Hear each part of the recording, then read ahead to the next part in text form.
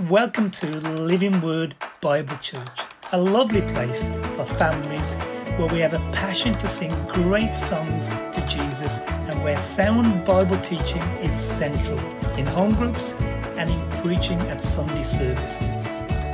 Living Word Bible Church, teaching the Bible verse by verse.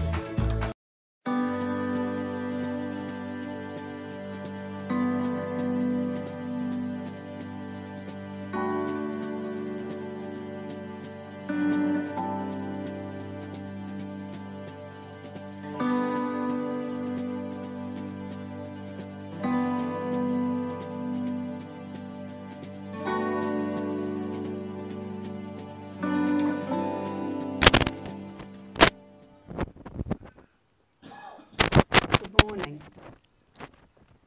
and welcome to those who are now joining us live.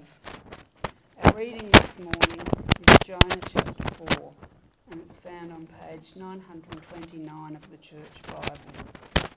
It's titled Jonah's Anger at the Lord's Compassion. But to Jonah this seemed very wrong and he became angry. He prayed to the Lord. Isn't this what I said, Lord, when I was still at home? That is what I tried to forestall by fleeing to Tarshish. I knew you are a gracious and compassionate God, slow to anger and abounding in love, a God who relents from sending calamity. Now, Lord, take away my life, for it is better for me to die than to live. But the Lord replied, Is it right for you to be angry? Jonah had gone out and sat down at a place east of the city. Then he made himself a shelter, sat in its shade, and waited to see what would happen to the city. Then the Lord God provided a leafy plant and made it grow up over Jonah to give shade for his head, to ease his discomfort. And Jonah was very happy about the plant. But at dawn the next day, God provided a worm, which chewed the plant so that it withered. When the sun rose, God provided a scorching east wind, and the sun blazed on Jonah's head so that he grew faint. He wanted to die and said, It would be better for me to die than to live. But God said to Jonah, Is it right for you to be angry about the plant? It is, he said, and I'm so angry I wish I were dead. But the Lord said, You have been concerned about this plant, though you did not tend it or make it grow. It sprang up overnight and died overnight. And should I not have concern for the great city of Nineveh, in which there are more than 120,000 people who cannot tell their right hand from their left, and also many animals?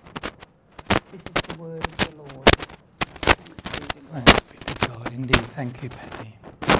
God bless you, it's lovely. Hey. So we're on the final chapter of Jonah. As we apply Jonah, because the field of application is so narrow, it's about his disgust of the Ninevites getting saved. We'll be broadening the application.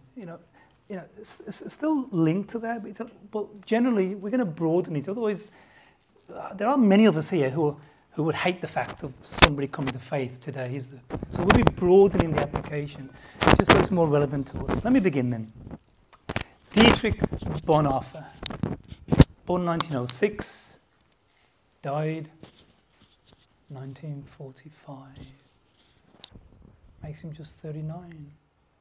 He was an incredible theologian, pastor, lecturer, a teacher. He taught a group of students. He had an incredible future. I read his book quite recently. There's a lot of details about his life, and you end up falling in love with this man and all that he's doing for Jesus. And then the war breaks out. And all of a sudden, he's on the back foot. Opportunities are closing. And you wonder, how he's going to get through this, because Germany needs him. And before long, he gets involved in a resistance and try and put an end to this despot who's in power. I don't know if you're aware, there were 42 attempts on Hitler's life. 42. He survived them all. There wasn't a single attempt on his life that succeeded. In the end, whether we agree with it or not, but Bonhoeffer was involved in Valkyrie. You may have seen the movie. But as a result of that failing, Bonhoeffer was arrested in 1943. Spent almost 2 years as a prisoner under the Gestapo. And what Hitler, the despot, went around roaming, raging, and destroying everything and everyone. Bonhoeffer, the man of God, was in prison until finally in 1945, before Hitler, when Hitler knew his end may be nearing, had him assassinated. I sobbed when I read those words in that book. Because Germany needed him. We needed him. He was an incredible theologian. Why would God allow a man like that the world needs, that he needs, to have his life snuffed out like that? Was Hitler, the brute of a man, if you can call him a man,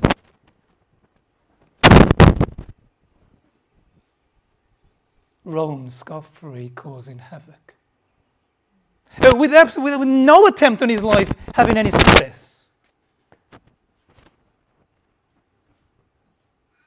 Ever felt angry with God?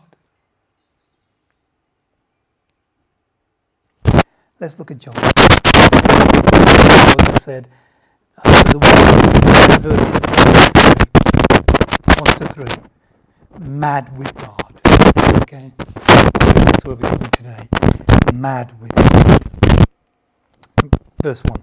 But it displeased Jonah exceedingly, and he became angry. And look, it's no exaggeration to say that the outcome of this scenario that Jonah finds himself in is the sum of all his fears. Okay? Translators say that you could have very easily translated the Hebrew here like this. This is a disaster for Jonah. This is Jonah's world turning upside down. This is the worst possible outcome you could possibly imagine. And Jonah, who, rather like Peter, unlike you and me obviously, can't quite keep his emotions in, can he? He can't quite contain them. Okay? Peter was like that. Here's Jonah. He can't quite keep them in. And he is fuming. Seriously. He's, again, we're told that the English doesn't give us the force. He is mad. Absolutely mad. And what's particularly winding him up is because he knew this is exactly what would happen before he left his home it was where he lived, Gath-Hepher. He knew exactly what would happen. It's why he ran the first time. He knew precisely what God is like and precisely what God would do. And he ran the other way. He's finally back. That was exactly what Jonah feared. He does the very thing that Jonah ran from him for. He is mad. What's surprising though, okay, he's mad. Look, we all get a bit mad. Okay. What's surprising though is the direct object of his wrath. That's the surprising bit here. We can get used to people being mad. You stamp on my toe, I'll be mad with you, Charlie. You need to you, and I'll get mad with you. Okay. But the thing here is the object of Jonah's madness. Listen to this, verse 2. So he prayed to the Lord and said, "Our Lord, was not this what I said when I was still in my country?" We just looked at that, haven't we? Therefore I fled to Tarshish. So he's not having it with God. Jonah's a brilliant chess player. I think he'd be great at chess. Seriously, you would never want to play chess with Jonah. He can work God out 7 moves down the road. And he worked this out already, you see. He's telling God, did you work this out? I know how you tick, and I knew exactly how this would happen. He continues, and now he spills the rest. Listen to this. For I know that you are a gracious and merciful God. I know that you're slow to anger, and I know that you're abundant in loving kindness. I know you relent. I know you do. What or who is the direct object of Jonah's anger? Who? It's God. It's shocking. Jonah isn't angry. Well, he is angry otherwise, but this isn't the force of his anger. The force of his anger, this wrath that he's feeling, this hatred that he's expressing, is to no other than God. Jonah is mad with God and he's letting it all out. He's not even trying to hide it. And he's mad. And this is why he's mad. He's mad because of, we just go through them quickly. He's mad because God's gracious. Okay? It's a Hebrew word here. It means hanun. It's hanun. It means exactly what it sounds like in English. If it sounds like anything to you, it means that God shows favour, undeserved favour. He's mad with God because God is merciful. And the idea there is that God treats us like a mother treats a newborn child. Cared and gentle. He's mad with God because he's slow to anger. It means that he can go a long, long time. Charlie can stamp his feet 100 times, step on him, and God somehow still remains unangry. He's mad with God because he's abundant in loving kindness. Okay, the Hebrew word that you may have heard, it's God's deepest, committed, covenantal love.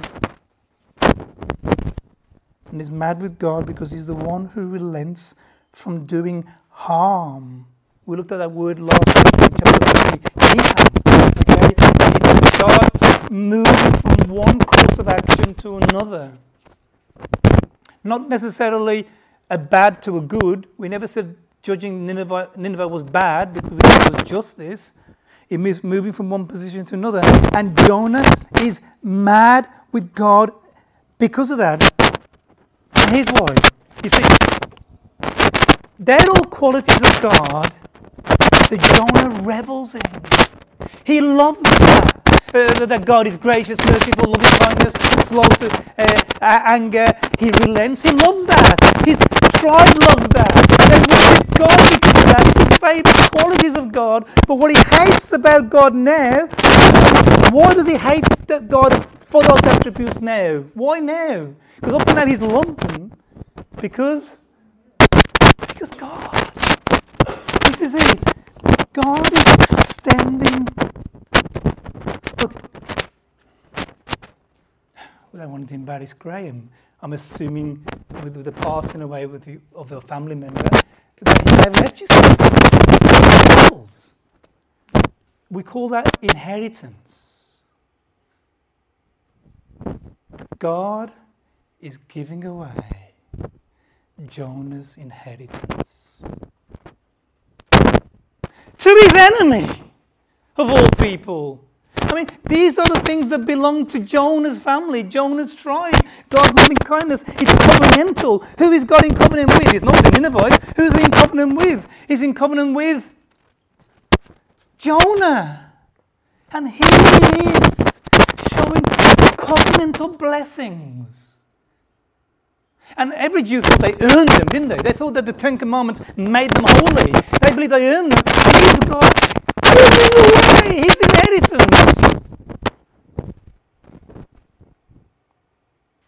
to the most despicable people on the planet. No wonder that Jonah is mad. Seriously. And look, we've got a couple of friends in Newcastle, New South Wales, lovely I might send them this message because we love them and I'm sure they won't be offended. They're a couple, older couple, he's a lawyer. Look, we went and spent some time in the church a few years back. And I mentioned mangoes in the sermon. This is a hint for all you guys. Okay, I'm still waiting for the shirt.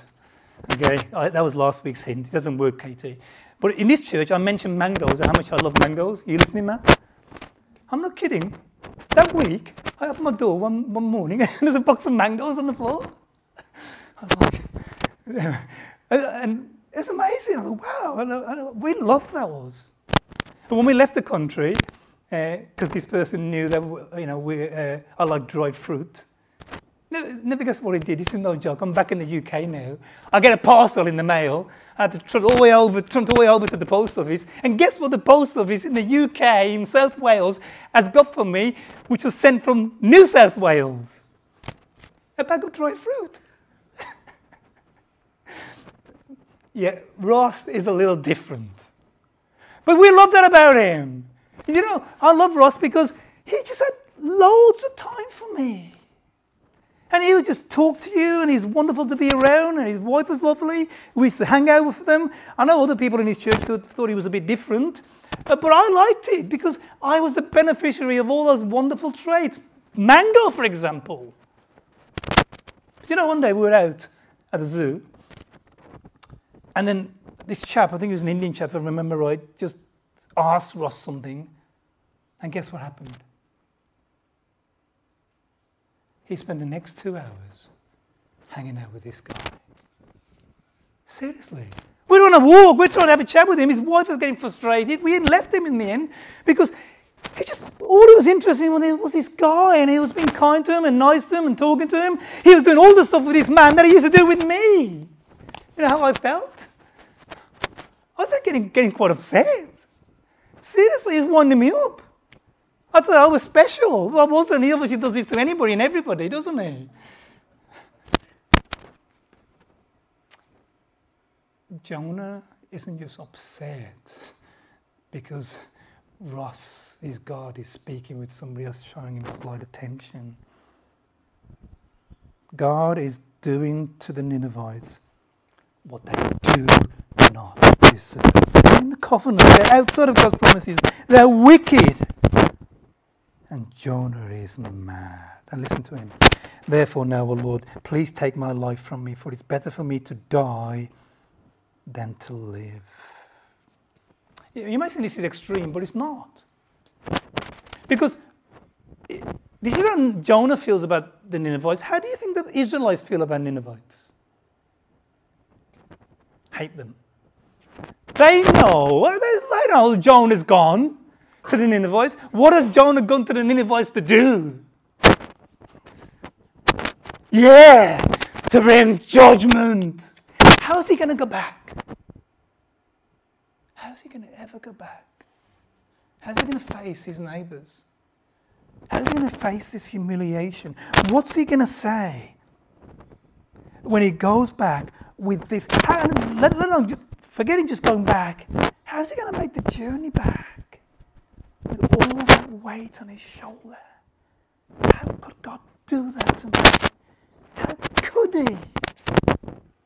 Doesn't he care about us? Does God support evil? No, Jonah would rather be dead, which is real, than carry the weight and stench of this. And to have the humiliation of his child. I was checking this with Charlie earlier, make sure I didn't step on the feet of an American contingency here. Is the Vietnam War. I haven't checked this with Katie, have I? But look, America probably didn't win the Vietnam War. No, we didn't. Okay. No one likes to admit that, but they didn't win the war. They had to get out after 20 years of this war, finally, because there was so much unrest in the country. Economical unrest, people were going crazy. Do you know the average age of all those people that died? The average age of a soldier in Vietnam, an American soldier, was just 19. And so when the soldiers went back, they were on these victory parades.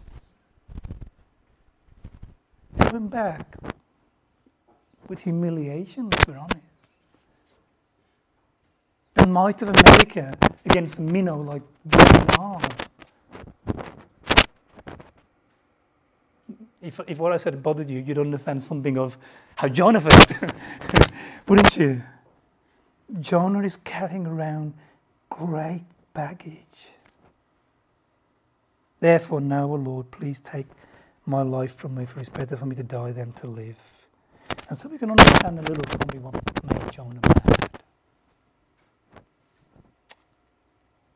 You're going to think I'm just a crybaby, okay?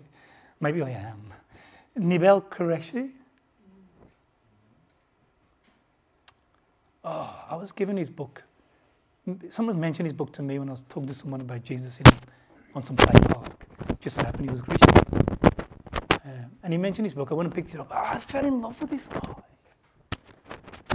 Watch what book you give me. I fell in love with this guy, seriously. Like I say, I can identify with him. And here is this guy working with people of my religious background and having a profound impact. He became my hero. This guy was brilliant. I was thinking, wow, God, with Nabil, you've really done it for us. This is what this world needs. Wow. And then one day I was watching a YouTube video and I thought at first I thought it was some mockery. Seriously, I thought it was some joke. I was watching this YouTube video commemorating the life of Nibel Qureshi. Really, I thought it was a joke. Until I discovered that he died at age 34 of stomach cancer, I think. This man of God, this great witness and apologist, my hero. Okay, and the men he went up against, they're there still today. You can still see them today. You can still hear them today. They're still mocking us. But Nabil, how could God do that? What is God doing? I mean, what logic is in that? Doesn't God realize what people said after that? You know what they were saying? There. God's got him. See? That's what they were saying about him. You can listen to them now. You can read them now. And I'm thinking, God, how could you? Boy, did that hurt. Ever been mad with God?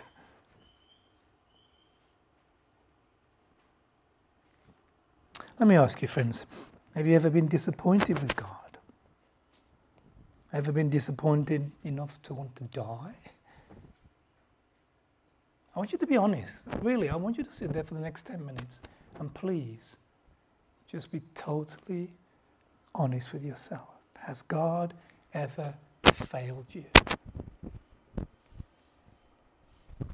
Has God ever stood by whilst you dug yourself deeper and deeper into trouble, into debt, into despair?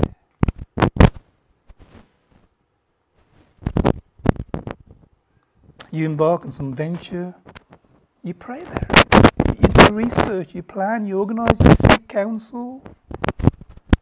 And no sooner do you begin the journey, it all begins to go pear-shaped. It all falls apart. And before long, you've got egg on your face. You're up to here in debt and misfortune and struggles. And you're saying, God, where did you go? You promised me, God, you would never leave me. You told me that whatever I put my hands to, you know Psalm 1, have you ever read Psalm 1? Don't bother. Whatever he does prospers? No, it doesn't. It doesn't. And you wonder, don't you, just beyond ourselves, how God can sit there when I'm a garbage. You know, he lived till he was 95. destroying and robbing and abusing his people. 95! I got no hope of getting to 95. Seriously, if I made it to 75, I'd be happy.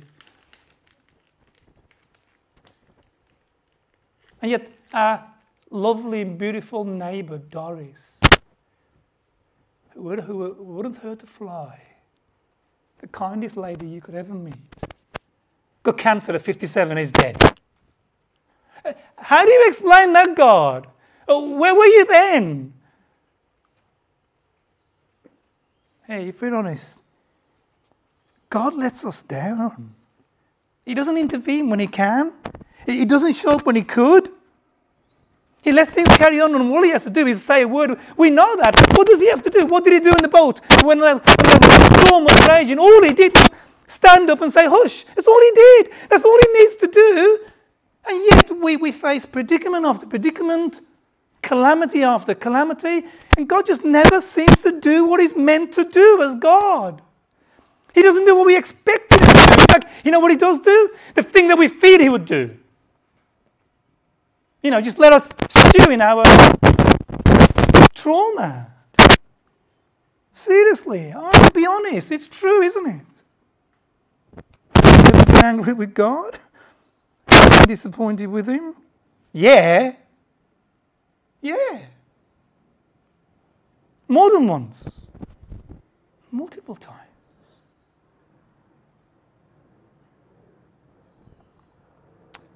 So here's the thing, friends.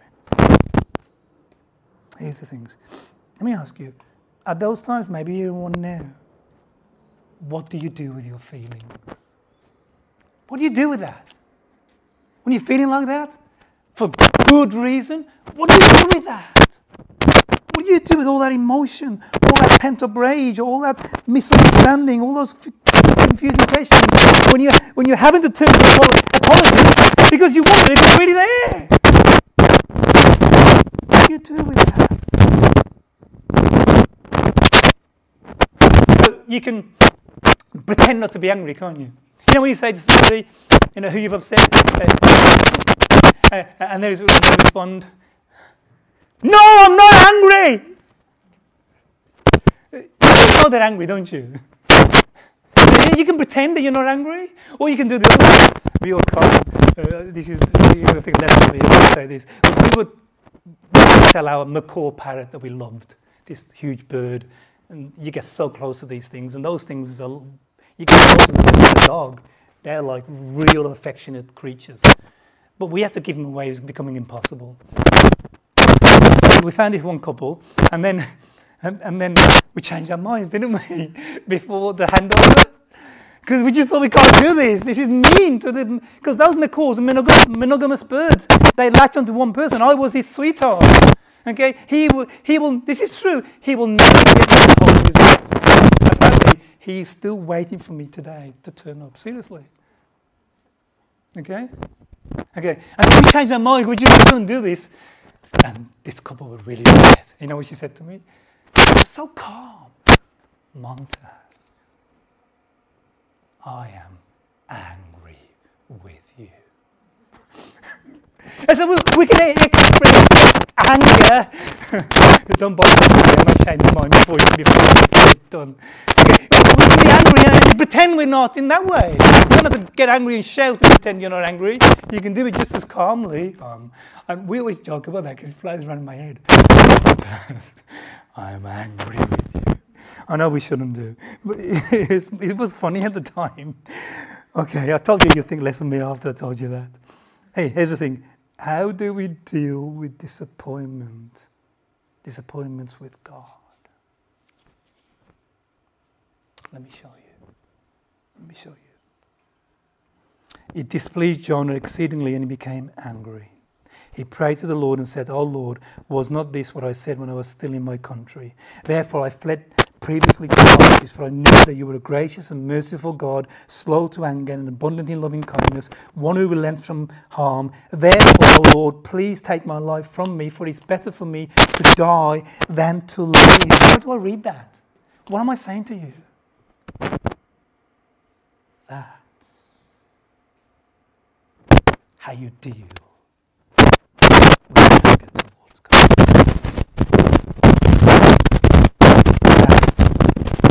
how you respond. Tell me what's going on inside you.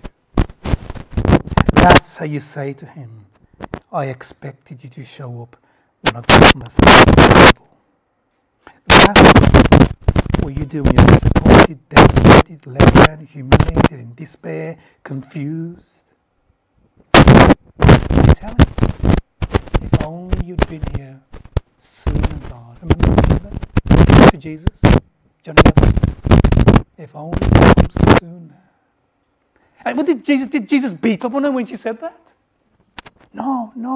Look, friends, if we believe, Timothy 3:16 is brilliant through the Bible. All scripture is God-breathed.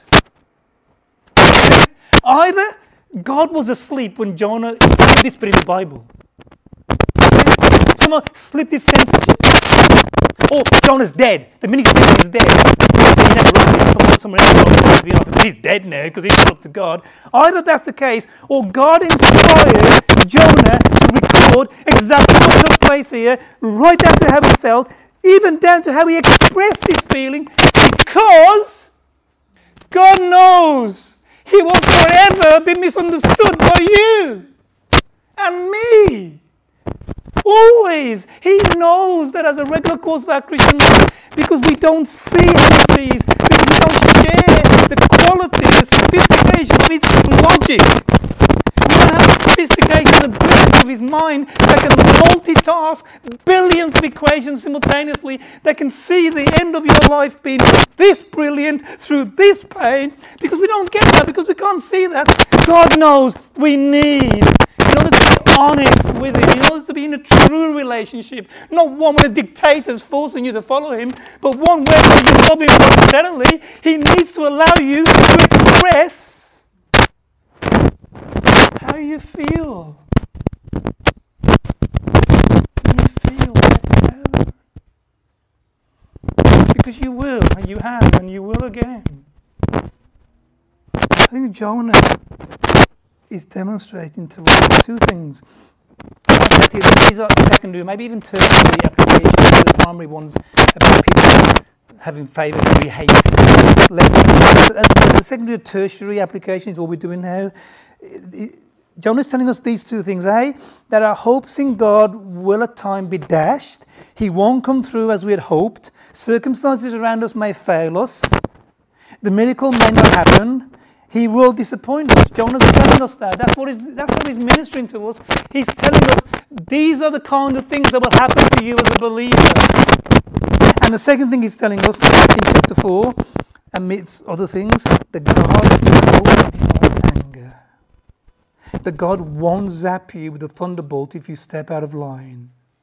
That if you shake your puny fists at him, if you express ill feeling towards him, if you want out dead than live under his reign, if you're honest with your feelings,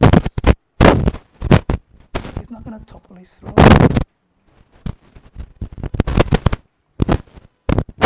Jonah's I think he would have known God better than me. Okay? He knew that God was a holy, holy, holy God. He knew that God was a consuming fire. He knew that. He came after all those texts. Okay? He knew that God dwelt in unapproachable light. He knew what Isaiah said. This was on top of my head. They were at the same time. I think he may have done. Okay, when Isaiah said, holy, holy, holy is the Lord God Almighty, and I was afraid to be near him, he knew all that. And yet, this guy, either he is stupid, it may be, or he also knows that God, as awesome as he is, relates to fallen, created creatures with covenantal love. And what the thing about covenantal love is, and look, the strongest form of it is between a mom and a child.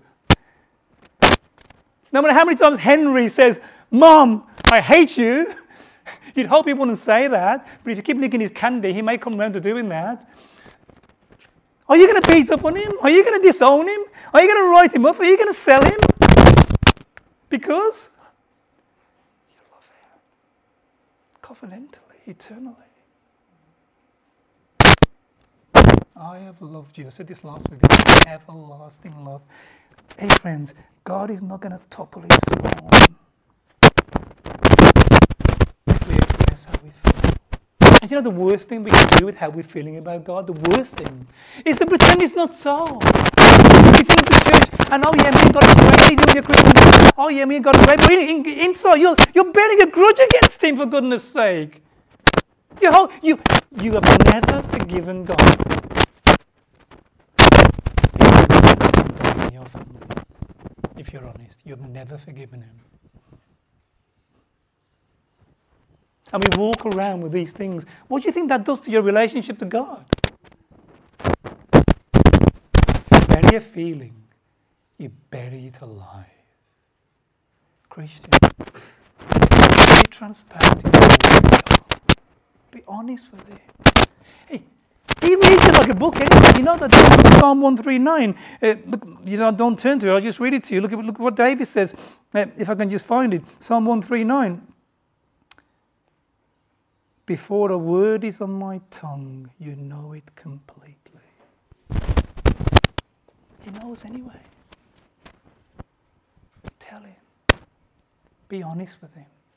And ask him to deal with it in your walk with him. God, I'm angry with you.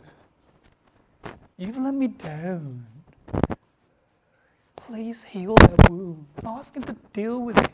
Get it sorted. Get God to heal it. Fix it. So you can move on with integrity in your relationship with him. I'm going to finish. Look, my time is up. Look, I was going to mention David. Oh, David had episodes when he was mad with God. You find it throughout Scripture. This isn't anything new. But in closing, let me just close. Look, Christian, God's mapped out our life for you, but it's full of twists and darkness and misery and failure. For some Christians, I pray for them, don't I? Persecution to death. God has mapped out lives like that for us, and we will go through times, many a times, when we can end up resentful towards God because we cannot make sense of it. It doesn't make any sense.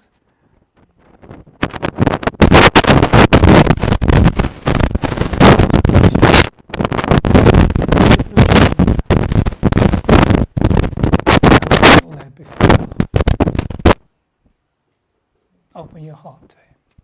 Let him in. Who knows how God will respond? If he'll respond loving kindly, maybe he'll give us just some insight. Sometimes he doesn't. Look at Job. Nikki keeps asking for Job. I may be moving on to Job in the near future. Look at Job. You know when you read the whole book of Job, really keep reading it. You know what you read it, you know what you discover by the end? God never tells you why.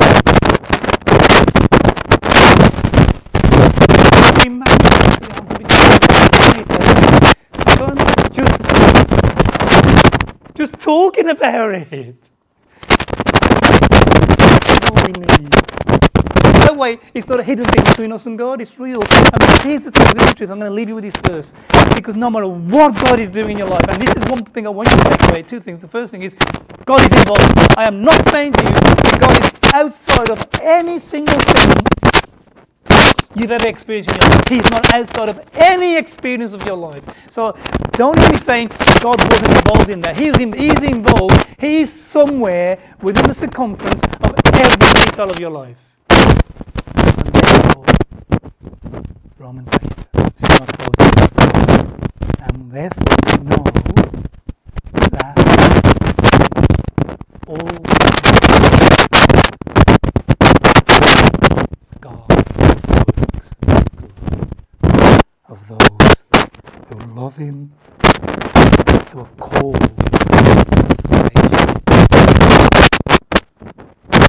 according. Your pain makes sense to God. Go and pray for it. with candour, sincerity and honesty. And then from there, walk with him. He's your best bet. You know one of the things Job said, we'll see when we do Job? Though he slay me, you know how it finishes? Though he do harm to me, yet will I praise him. Because we know that in all things God works for the good of those who love him, who are called according to his purpose. Amen. Living Word Bible Church, teaching the Bible verse by verse.